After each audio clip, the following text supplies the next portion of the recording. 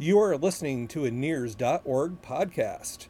This podcast was originally recorded at the NEARS Spring Conference in Baltimore, Maryland. Virtual registration is still available. Don't miss out. Go to NEARS.org. This podcast is brought to you by Cowen, where we strive to outperform. Visit them at cowen.com. Today, Jason Seidl sits down with Keith Creel, CEO of Canadian Pacific Railway, where they discuss all things Canadian Pacific, Kansas City Southern, and what's in store. Without further ado, take it away, Jason. Hey everyone, and welcome back to our next discussion. We are very, very pleased and honored here at NEARS to have the CEO of Canadian Pacific, Keith Creel, on to discuss his railroad as well as his railroad's acquisition of the Kansas City Southern. Keith, welcome. Thank you for joining us. Always a pleasure, Jason. Thank you for the opportunity. Sure. So, look, everyone's heard, obviously, unless they've been living in a fallout shelter, about the transaction of the KCS. Could you remind everybody about the timetable, about the approval from the STB? Yeah. So let me back up a bit. So if I go back to, I guess it was the fourth quarter of last year, the STB came out with a schedule for the timing that led us through each of the obviously very detailed steps of the process, getting to a yes or no decision toward the end of this year, first part of next year. I don't see any reason that still is not what should happen. Obviously, right now, as of late, we're currently in a hold process, for the lack of a better term. The schedule was suspended a few weeks ago for the railroad to provide for CP to provide a bit more clarity around data that's tied to traffic densities from the traffic densities, obviously, that were submitted. So we've done that. We provided our clarity.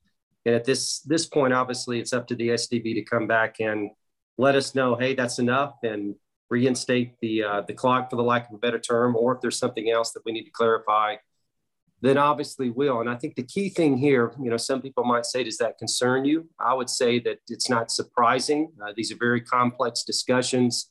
When it gets to traffic density in this process, I tell you this, the STB is very thorough.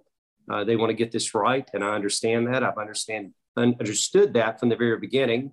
And we certainly want to make sure that all the positive aspects of this transaction are clearly understood. So we're going to take the time. We'll be patient.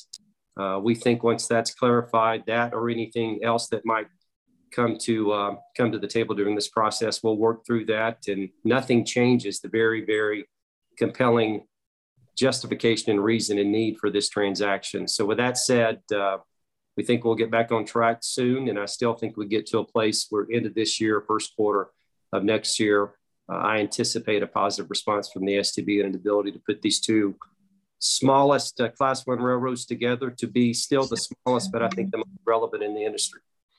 Yeah, well, it's not surprising that the STB would be this thorough. It's not like you're trying to acquire a small branch line out there. So this is the biggest transaction we've seen in the last 2 decades in the rail space, and arguably right now the most important that's on the docket. Let's focus a little bit on sort of the KCS transaction and what it can mean for shippers in terms of service and new potential options for service. Yeah, I think the most compelling thought that I'd share with the shipper is extended length of haul, single line service. We all understand the inefficiencies and the challenges associated to interchanges. So from an operating standpoint, and I try to look at things operationally, given that's sort of my wheelhouse, to be able to create quicker asset turns, more reliable service, I think that's compelling for a shipper, especially in times when perhaps capacity might be scarce and or reliable service scarce. So to be able to hold one railroad accountable to connect to your markets, to your lanes, I think is extremely compelling. I think the ability to extend reach, we have always been an origin-rich network at CP, but perhaps, especially in the U.S. and the Texas Gulf markets, as well as Mexico, I would say destination 4, and vice versa. The KCS, although they had their own unique network strengths, standalone, the ability to be able to reach into Chicago just didn't exist. To be able to reach and connect single line service with some of our specifically Northeastern rail shippers simply did not exist. You were always exposed to handoffs and to interchanges. So again, new markets, new service, different reliability experience, one railroad held accountable. There's no finger pointing. And I think the other very unique piece to this that serves the public interest, both shippers as well as the public alike, is the investment that this unlocks. The ability to take two underutilized networks that connect uniquely, no overlap in Kansas City, and spend monies, infrastructure monies, to be able to create additional capacity to not only serve today's market, but tomorrow's growth, again, I think is extremely compelling for the shipper. You talk about tomorrow's growth, Keith, and there's been a lot of talk in the past about sort of onshoring, right, or nearshoring, if you will. One could argue, given what's happened here in recent times, that there's being even a finer point put on this, and more people, I think, are looking at it. Do you think the KCS-CP combination actually can encourage more of that for people going forward on the shipper side? Yeah, Jason, undoubtedly it does. And I could step into many different analysis. We started in this transaction, pursuing this transaction, in all honesty and earnest thoughts, at least, about it. It's been in my mind for a long time. That's not new news to anyone. But what made sense then as we stepped into the pandemic with the supply chains that were disturbed, being able to de-risk supply chains became very real. All the political tensions that existed during the Trump administration, between China, between other countries coming into America, trying to control our own destiny, just accelerated. Then you get into all the West Coast disruptions that we still are experiencing. And in a large part, it played a role in some of the inflationary pressures we've all been facing. This solution addresses all those issues with the capacity that unlocks, with the unique ports, access at Lázaro, with the labor force in Mexico to take product that is produced overseas and bring it back to North American soil for this continent, to be able to take that risk out of the supply chain, to get from a rail connection, not an ocean connection, from origin to destination, from manufacturing facility to the consumer markets between all three countries, I think is extremely unique. And then the last piece, obviously, with the very, very tragic circumstances is the last month to 6 weeks with Ukraine and Russia. Now it's not just a transnational North American issue; it's a global issue.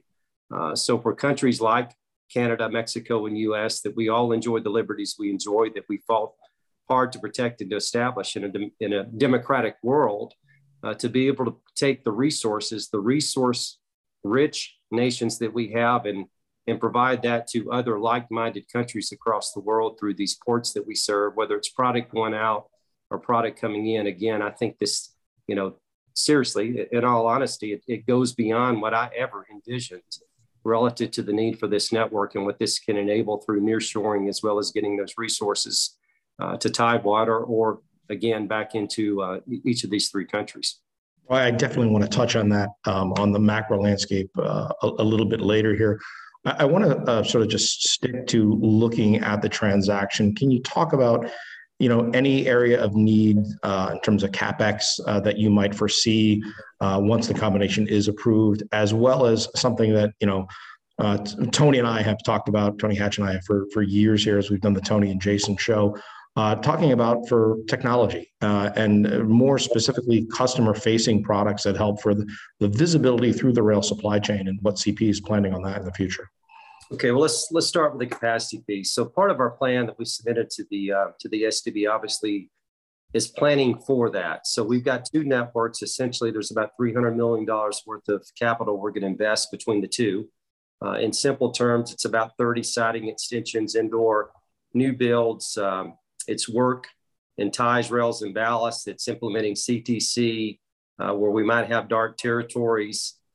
It's working even within KCS's plan, eventually building soon, as soon as the permits are there, probably over the next 3 to 5 year time span, building a second bridge to go into Mexico. So the pinch points that are on the network, we've got a plan for them. The growth that we see in the next, I'd say 3 to 5 years, the network is going to be equipped to handle it.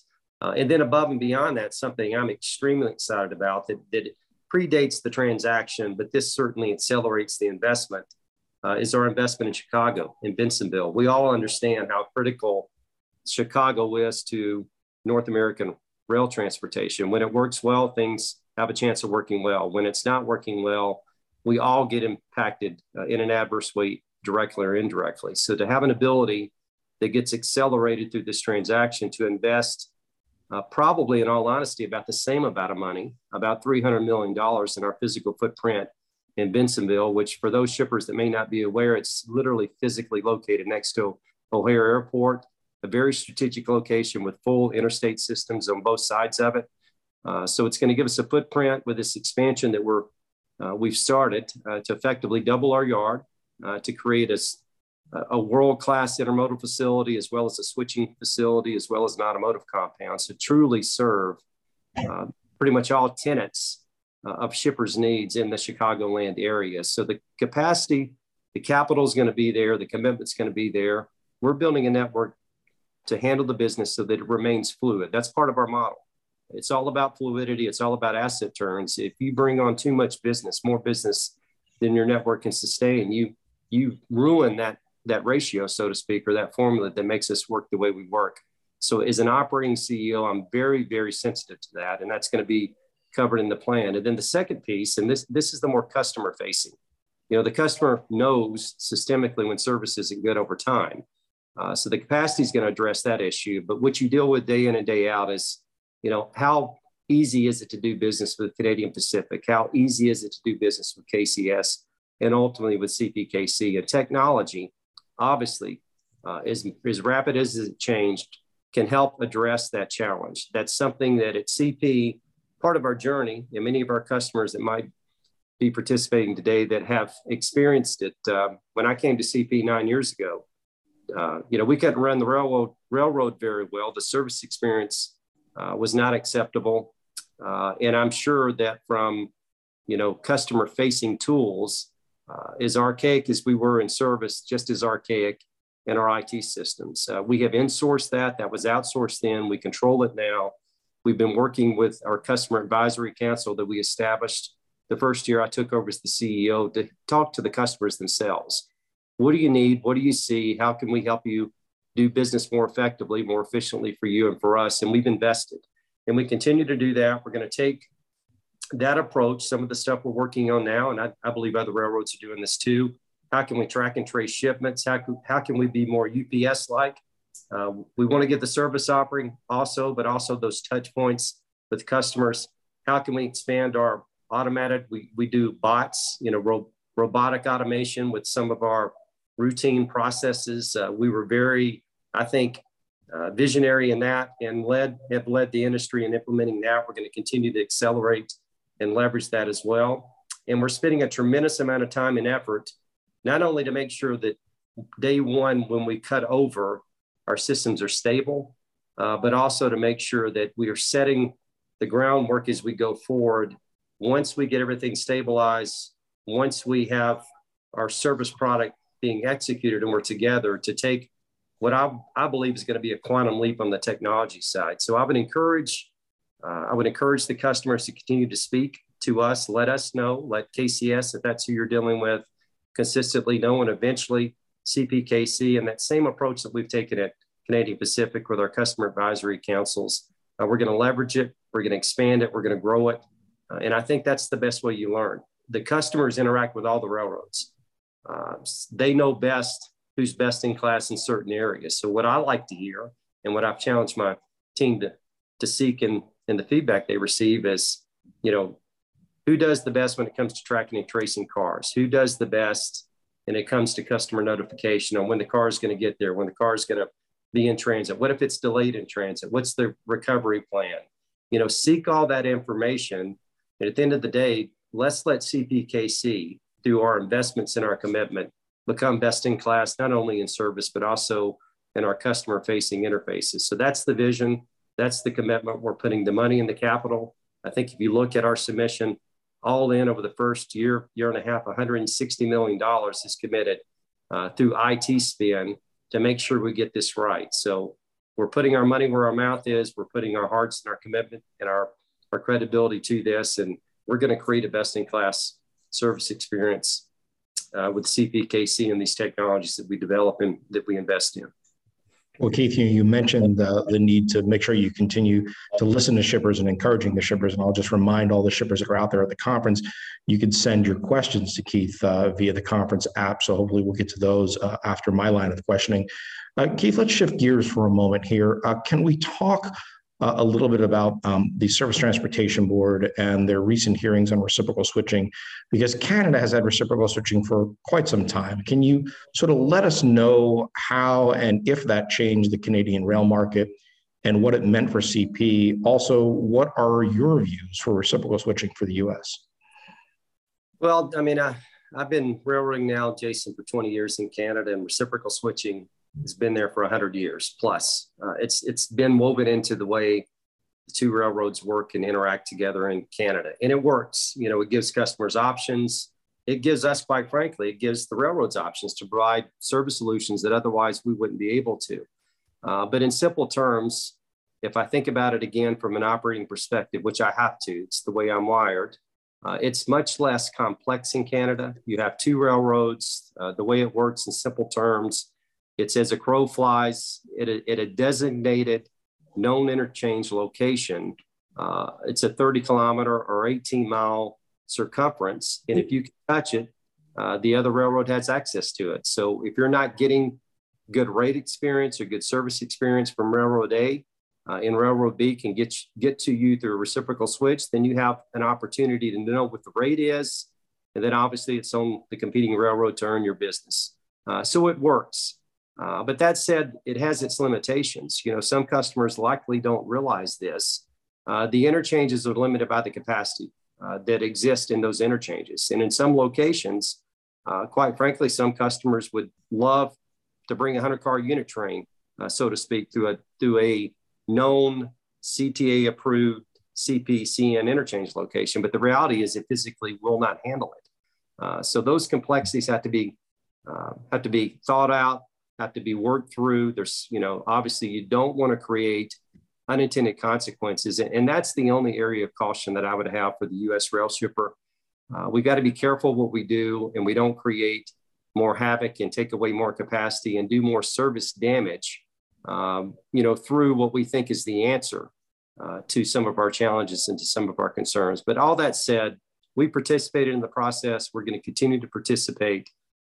I believe that whatever the STB comes to, it's going to be through a very thorough process. Obviously, the commitment they made with the hearings, through listening to both sides and weighing all the facts. And once all the facts are weighed, whatever the STB decides, we're going to compete that way. We're going to make it work. We're going to make sure that we have a voice in the process itself. But at the end of the day, the STB is the regulator, and what they come forward with, it's going to be same rules for everyone as far as a competition standpoint and an execution standpoint. And again, I go back to my operating hat. As long as it's been carefully thought out and we don't create congestion and create an inability for the railroads to actually provide the service that the customer needs, CP is going to do well with it. Okay, whatever it ultimately is, Jason. Yeah, well, let's just in the interest of time, because I want to make sure that we give shippers the opportunity to ask questions here. Let's talk about ESG, because I think that's sort of a hot topic for the rail space, clearly a hot topic in the investment world. That's, as I mentioned earlier on stage, the greatest growth in terms of assets under management flowing to ESG funds. Talk about CP's approach to ESG and what role you think ESG will play for the future of railroads. Well, I tell you, I've always believed this, and we've always known this in the industry. We represent a very unique, fuel-efficient, cost-saving, synergy, environmentally friendly advantage over trucks, because we just don't burn as much fuel moving a ton of freight as a truck does. So the value proposition has always been there. But to your point, as of late, for the world, we're all changing. It all matters more than it ever has. Not that it didn't before, but we're all very seized with an environment where we want to do all we can to help sustain the way we enjoyed our lives today. And so it's important. But with that being said, at CP, again, a little unique. You spoke about sort of the impetus to this, the investment world, what people expect, their expectations are changing. At CP, our largest shareholder, TCI, not a very bashful fund. They believe in things and they stand firm in what they believe in. Chris Hahn, who is the leader of that fund, he and I obviously meet annually, given the position he has in our company. And years ago, before this became as topical as it is, it was topical to him. And he set out some clear expectations. And he shared with me, Jason, not just we want you to be more environmentally friendly. He explained his thesis to me, how it's not only good for the environment, it is good for business. You can coexist and you can do both. So you can satisfy the shareholder, you can satisfy all stakeholders. So we started on a path then to leverage technology. We've made a lot of progress with our fuel efficiency. We're at best in class. I think CN might be best in class, but we've closed the gap dramatically and we're not very far behind at all. And we'll continue to leverage that. But some of the other very innovative, unique things we've done at CP that I'm extremely proud of, that not only speaks to our commitment, but also speaks to our employees and speaks to our customers, is how do we reduce our scope 1, 2, and 3 emissions ourselves? How do we help customers reduce their scope through our transportation solutions? So through investment, and there's a couple of key areas beyond what we'd already started to invest in, and this is over the last 24, 36 months. We made a commitment in Canada. We have a very unique corporate office that's in an old back shop switching facility. We've got a big footprint. It's in an industrial complex. We've got a very large blacktop parking lot. We took a look at it. I guess it was in the pandemic. We were talking about this. What more can we do? And I asked a simple question. I said, solar energy. We've got sun in Calgary. We've got footprint. What would it cost to create a solar farm in our corporate office? Do we have enough space? And the answer is yes. And we have, through investment, a nominal investment, we opened our solar farm, for the lack of a better term, almost a year ago. And we today power our corporate office with solar power. So it's a zero emission power opportunity for us that, not just in words, but shows our commitment. And that resonates again with employees. And the other thing that we've done, and this happened during the pandemic as well, again, very innovative people within the company. We're on a inspection trip, Jason, and my chief engineer said, Keith, I think we can create a hydrogen locomotive. We just need the capital to do it and the commitment to do it. And I said, well, tell me more. I'm all into technology if it's innovative and if we can scale it up and operationalize it. I don't want to be bleeding edge. I want to be leading edge.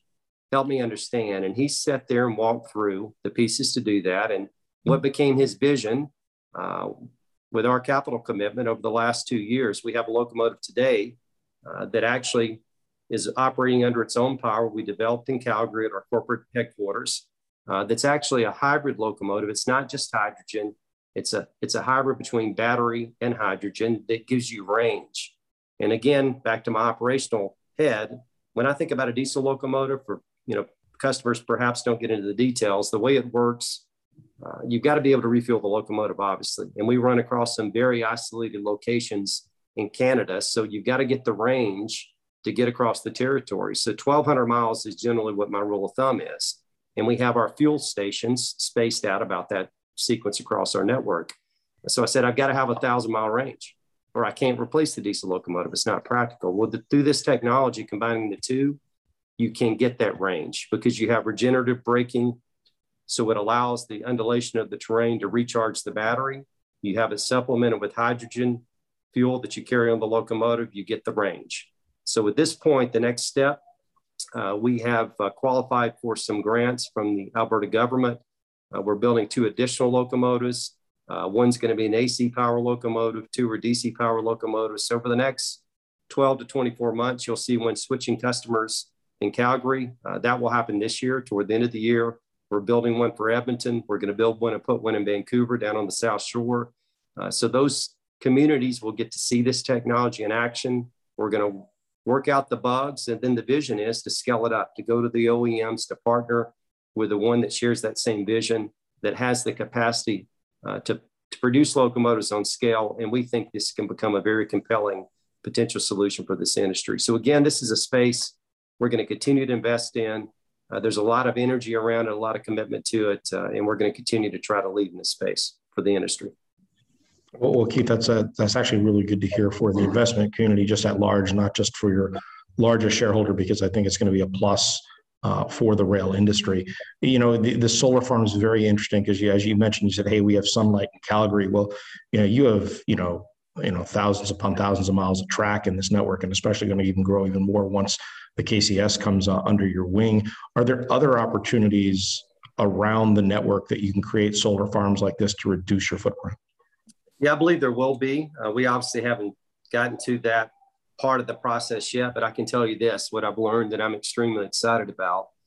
The KCS, contiguous to their network, contiguous to their terminals, they have land acquisitions that we purchased through this transaction. They've got about 6,000 acres of land to develop. So 400 or 500 acres in Houston, 400 or 500 acres in Dallas, 200 or 300 acres in Kansas City, acreage down in Laredo, acreage in Jackson, Mississippi, acreage in Shreveport, Louisiana. So like what we've done at CP through the last 3 to 5 years that have allowed us to uniquely grow different than the industry, we've partnered with our customers to create supply chain solutions using that land. And part of this supply chain solution, part of an ESG solution, instead of just building a customer facility, to your point, Jason, what land presents an opportunity to create power, whether to be power our own needs and/or to create power, solar power, to sell commercially into the grid. There's opportunities in both areas, and it's part of the playbook. We haven't got to those chapters yet, but rest assured, we have a team within Canadian Pacific that's dedicated to this whole ESG space that are looking at those opportunities, and that will be advocating with me for my support and our team support for the capital that it takes to convert them. I appreciate the color on that, Keith. I want to switch back to something that you touched on briefly. You talked about how now it's not just a North American landscape, but how it's going to be a global landscape that you think about. Can you talk a little bit about how CP might be thinking differently about some of these end markets that you serve that can impact the global market going forward, given some of the tragedies that we've seen with the Ukraine war, whether that's the fertilizer market or whether that's ultimately the grain market? Is there an opportunity here for CP? And if so, are there any further investments that are needed? Yeah, I think there's definitely, again, because of our diverse mix, our book of business, CP, we originate or move 75% of the potash that's moved in North America. We have the latest potash mine through K+S that was built solely served by Canadian Pacific. So we have an opportunity in the potash space to that point, as Belarus and Russia. Canada's number one in the world when it comes to potash production. CP's number one moving it. Belarus, then Russia, number two and number three. So as that product, again, back to my point earlier, is not sourced from those areas for all of these reasons by nations that don't care to be beholden to the likes of Mother Russia, that compels opportunity for the Canadian product. So again, being a part of that solution, getting it to Tidewater, we're going to be able to help in that discussion. There have already been investments, quite a few investments, not only through modernizing the potash fleet, also through modernizing through technology, the way we inspect those potash cars that create additional synergies and efficiencies through those train inspection portals that we uniquely at CP have a waiver from Transport Canada using the technology to expedite or lessen the manual inspection. We're doing it more with the train portal inspection. And then also matched investments down at in Portage, Oregon, or Portland, Oregon, I'm sorry, that where actually Canpotex ships to. UP is invested in their railroad. We partner with Kingsgate with UP. We're now running over the last year and a half since during COVID. We've gone from a 130-car train to a 188-car train. So again, through that investment, we've created a lot more capacity than existed today or before yesterday. And then, of course, in Vancouver, there's been substantial investment on the North Shore at Neptune, where we run 200-car potash trains. Now you think about the other network, we serve 11 ports. And I go back to what KCS owns at Port Arthur, Texas. There's also additional lands that are at Tidewater that are there for development with customers. So as these discussions evolve, whether it's potash, whether it's crude oil, we all understand there's a move afoot to lessen our dependence upon fossil fuels. but the technology and the scale has to be developed. And I think we've all, been made more aware of what those challenges are as of late. And given that today there's a need for more fossil fuels to lessen dependence upon, again, Russia, that provider, that says the Canadian product and heavy crude that's available, perhaps in the future is going to move more. And if you, again, unique to CP, this DRU that's been invested in that just opened up last year, the diluent removal unit that's at Hardisty, Saskatchewan that CP serves. Today, it's running 50,000 barrels a day. That's the capacity. If you equate all that, it's probably about 30, 40, 45 trains capacity with an ability to scale that up. When that product is needed more, it's a non-hazmat product because the diluent's taken out of the car. It's pure bitumen. You put it inside the rail car. Once it gets to the destination, it has to be steamed up to be extracted again out of the rail car. If you can connect that supply chain, which we do, Hardisty through now Interline KCS to Port Arthur, Texas, that's an opportunity to scale that up and to be part of that supply chain solution to lessen North America, to lessen the U.S.'s dependence upon imported Russian oil. That's a perfect example, Jason. So again, many chances with our book of business, standalone, that only get more exciting when we get the merger approved through the STB to put these two networks together, create that investment, create the foundation for those customers to partner with CPKC to serve these needs that are just growing, that are now, to my point, not just North American scale, but that are world scale. Okay, Keith, lastly, before we turn it over for questions, can we get an update on sort of just overall how the railroad's running from a service perspective? I mean, I want to stay away from obviously any financial numbers since you're in your quiet period here. Well, I would say, we had a pretty tough service environment in January. From a compare standpoint and from a reality standpoint, very, very challenging winter conditions, which sort of, I'd say, tailed off a bit the first part of February. We started to get some momentum. And then unfortunately, we had a work stoppage with a short strike that occurred week before last, where we lost about 2.5 days of not operating. But as we all know, we had to ramp down the railroad. We had to ramp the railroad back up. So it impacted the customers much more than 2.5 days. But I'm very happy to say that over the last 2 weeks, we did a lot of work when we were shut down to bounce back. We have resiliency in our network and our service levels. And I see this through the metrics, through our velocity. They've restored themselves. We're caught up. We're not backlogged on any bulk movements. Overall, it's not a perfect railroad yet, but we're making that transition. And this is all, to me, part of, I've been doing this quite a long time, especially in Canada. The way you operate in winter weather, when it's 40 below zero and you have to cut train lengths and do the kind of things and slow trains down when it's cold to stay safe, all those things, once that's removed from you and you get into normal weather, when you can run normal train lengths, you have to shift people's minds too. So for the past 2 weeks, we led an initiative to shift from winter operation to normalize our PSR. I call it 9-month out of the year operation.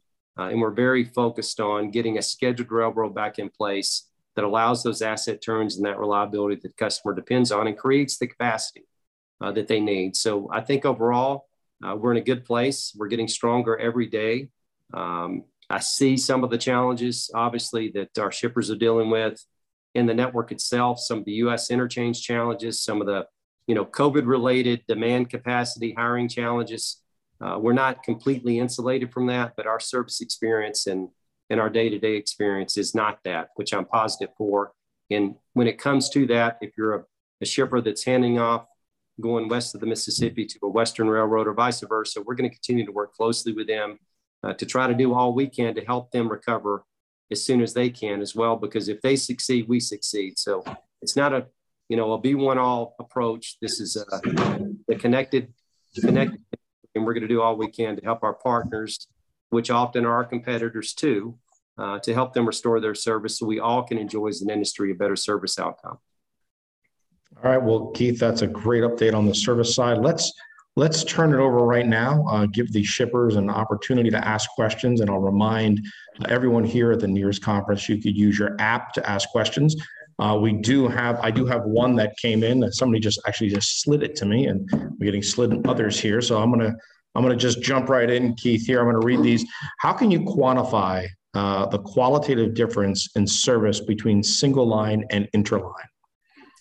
I think the best way to qualify it is in asset turns. I'll give you a case in point. KCS, the way it operates today, a lot of the traffic, we go into our joint agency yard in Kansas City. We have a KCS block, and we deliver cars, and what we deliver them, whether it's 60, whether it's 70, whatever the number is, it's typically not going to be blocked for destination because we don't have the density if you break down 60 or 70 cars to build 5 or 6 blocks. But in the future, the way I look at this, you have an opportunity with density to create that the opportunity the merger creates to do blocking upstream that allow you, say, when we pull into Kansas City, perhaps we've blocked 2 or 3 Mexico blocks. They add their 2 or 3 blocks to the train, and the train moves through the terminal. It's in the terminal for 6 hours, 8 hours, as opposed to coming in an interchange cut. We deliver off to the KCS. They switch it out. The car is going to sit in the terminal in a best case 24 to 36 hours. And that's if it's running well. In often case, if it's not, it's going to be twice that. It could be 3 times that. So if your car, loaded or empty, is sitting there in that process, and listen, it happens twice, not once. It's on the trip going to, it's on the trip coming back. And if you're the company that owns those assets, which I would suggest, looking at our profile, the railroads own maybe half the cars, less than half. The shippers own the balance.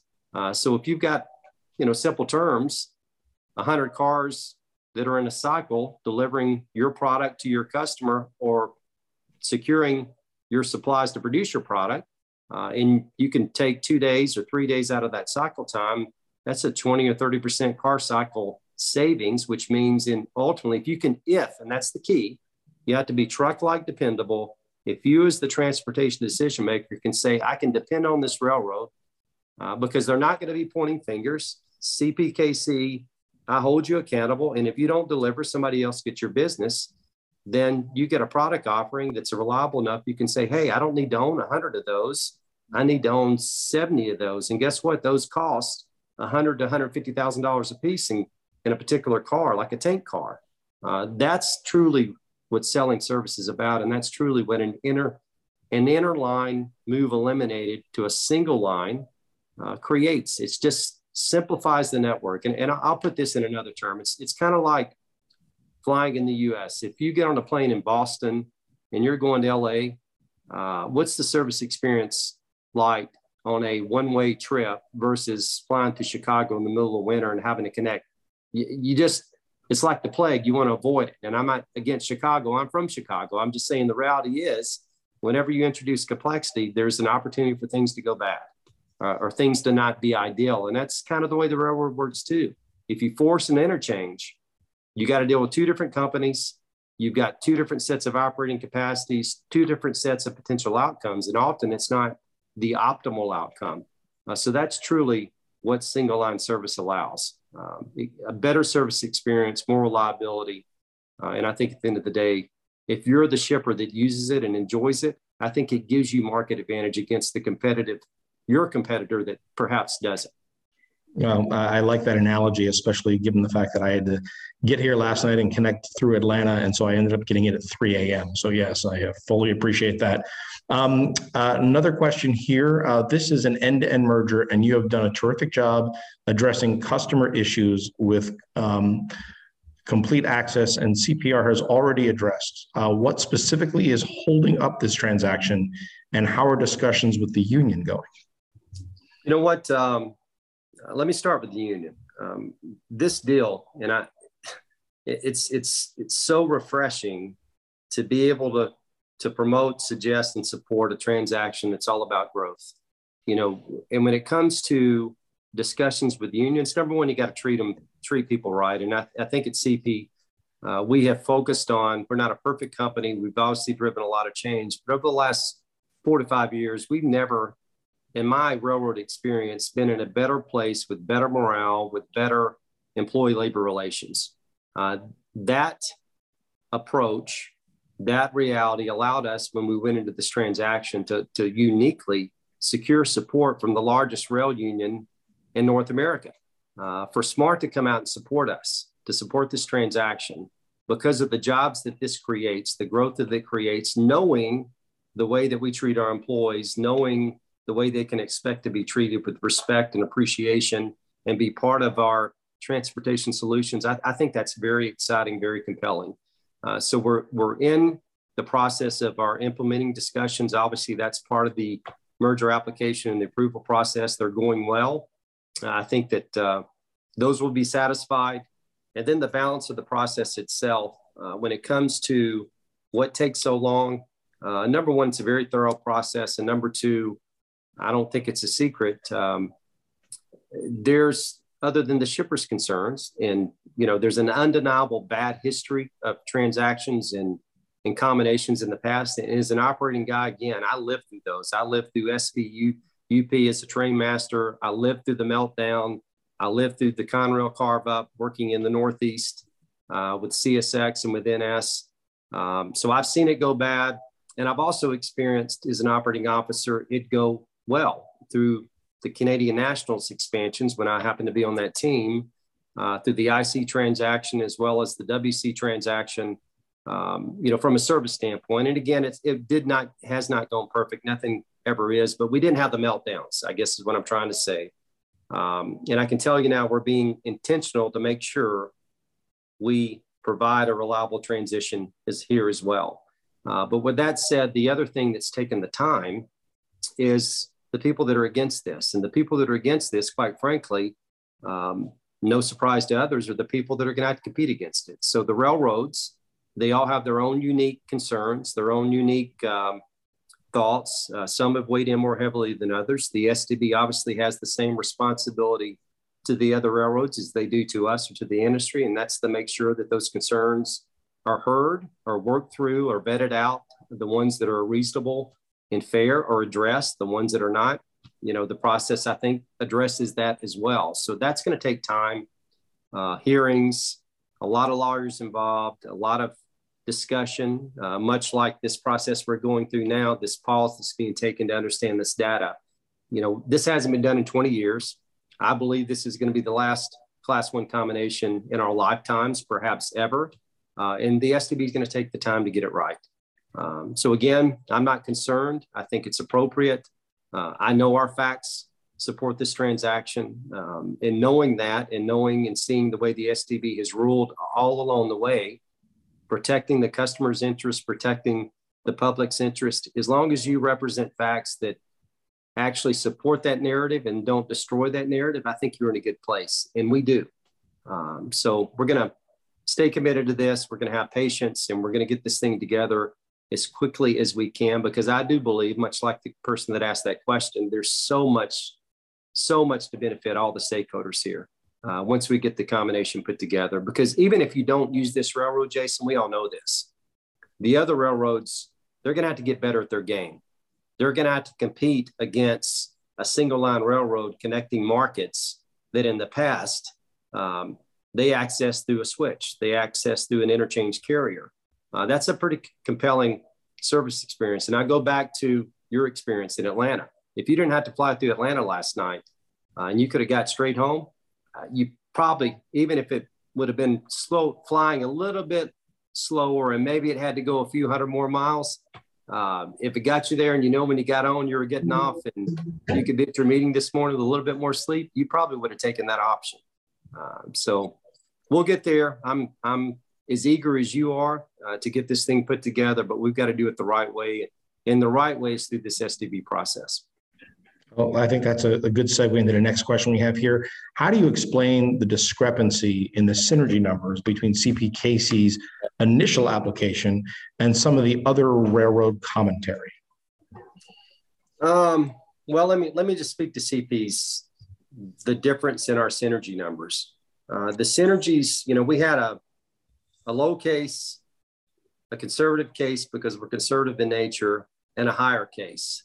And we didn't know what we didn't know. We spent a lot of time, unlike another railroad that, that I'm not going to say their name that joined in the fray here. We had, I'd say 6, 7, 8 months of, sitting in meetings, looking at what can we do standalone, what can we not do standalone, what are the market opportunities. We went through every business unit, what customer solutions are there. I'm telling you, we went through a lot of diligence to get to a place where I felt comfortable that these weren't just perceived opportunities. These were real. And it doesn't mean you got to go out. You got to go out and invest. You got to do what we're doing with our plan to create the service experience and the asset turns to win the business and to earn the business. But at the end of the day, it was extremely compelling. And what we came forward with, again, because of our conservative nature, was the mid case. Now, what happened, which was uniquely part of our experience, and I knew this because we've gone through the same thing with a CMQ transaction in the purchase. You don't know what you don't know. And when you start talking to customers, not just between each other about what we see as a vision and what we see as an opportunity, and they start to tell you, you know what, yes, if you thought about this, if you thought about that, and they're matched with that same enthusiasm because they know the markets they've not been able to get to. They know their own service experience and the pluses and the minuses when it comes to interchanging with another carrier. They also know that if the right solution is there, how they can win in the marketplace. So if you present a footprint, a network that allows that to create, and you have, again, the trust and credibility to make that commitment, that's compelling. So those synergies that we thought were conservative were very, very conservative when it comes to the revenue side. And I would suggest even today, as we've gotten into this, we learned that the first 30 days we were together in those meetings, Jason, until we broke up, until KCS said, you know what, CN's put a better offer on the table. We're going to go CN's way. There was a lot of disappointment in our customers when that happened. You can see it from the submissions. You can see it and I would say the quantum of submissions that were made in support of CN, KCS's transaction, because they're a bigger railroad. They had a lot of submissions. I look more to the people against. How many letters against were in our submission versus how many letters of against were in CN's? And there is a compelling difference. And that's the voice of the shipper that's going to lose out that opportunity they were so excited about. So when we came back together, we looked at all this. We said, listen, we know this now. We didn't know that then. We know this. We know this. There's more automotive opportunity, intermodal opportunity, this grain opportunity, taking what we do in Canada, bringing it to the U.S. network. We knew there would be interest, but there's not just interest. There's people that literally are in Mexico buying land today in anticipation and hope this transaction gets approved so that we can create that light supply chain, that 8,500 foot model that allows us to move 40% more grain with the same crew, the same locomotives. There's synergy in it for the customer and capacity and cost. There's market share gains if you've got the reliable service. All those things that are true allowed us to a point that what we came back with was, I think, modest change, which said that our higher case from the start was actually a very conservative case. The others that are looking at it, quite frankly, I just chalk it up to this. It's a concern about competition. They don't understand the data the way we understand the data. They don't understand how to do business the way we do. I don't think there's any other railroad that has been able to have the kind of success that we have had over the last 4 to 5 years. Again, back to my supply chain solution, taking those land acquisitions or land assets and converting them into solutions for customers. We just do things differently at CP. And we think at a larger scale with KCS, as long as we maintain our humility, our innovative entrepreneurial drive, we're hungry for business. We remain hungry. We remain humble. We work closely with our customers. That's going to get to a place where, as much as some of the naysayers may not agree with our synergies, I guess they'll just have to say they got it wrong, because there's no doubt in my mind. I've been doing this quite some time. The conservative nature is still there, but there's an opportunity to exceed synergies on revenue. There's an opportunity to exceed synergies when it comes to cost once we get these two networks put together. we're all become better railroaders every day, and grow the network, grow with our customers. And I think at the end of the day, be guilty of one thing, and that's way underestimating the synergies that this transaction is going to enable. Well, Keith, clearly they're your customers that are excited about this transaction, and I know that their investors excited about this transaction. So it's definitely going to be interesting to see how this all plays out. I promise to let you go at 10 before the hour. It is 10 before the hour. I apologize to the questions that we have in queue, but Keith has to get going.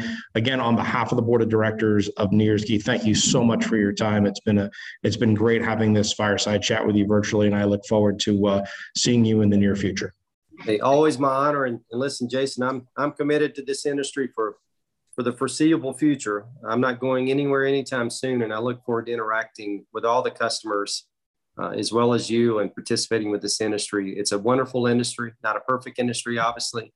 But we're a company that's committed to making it better every day. And I want to thank our customers for trusting us enough to giving us an opportunity to earn the honor of moving your freight. And we hope that business opportunity, that partnership, that committed success to each other only grows in the future. So everyone stay safe, take care of yourselves, and I look forward to seeing you out on the rail. Be well, Keith. All the best.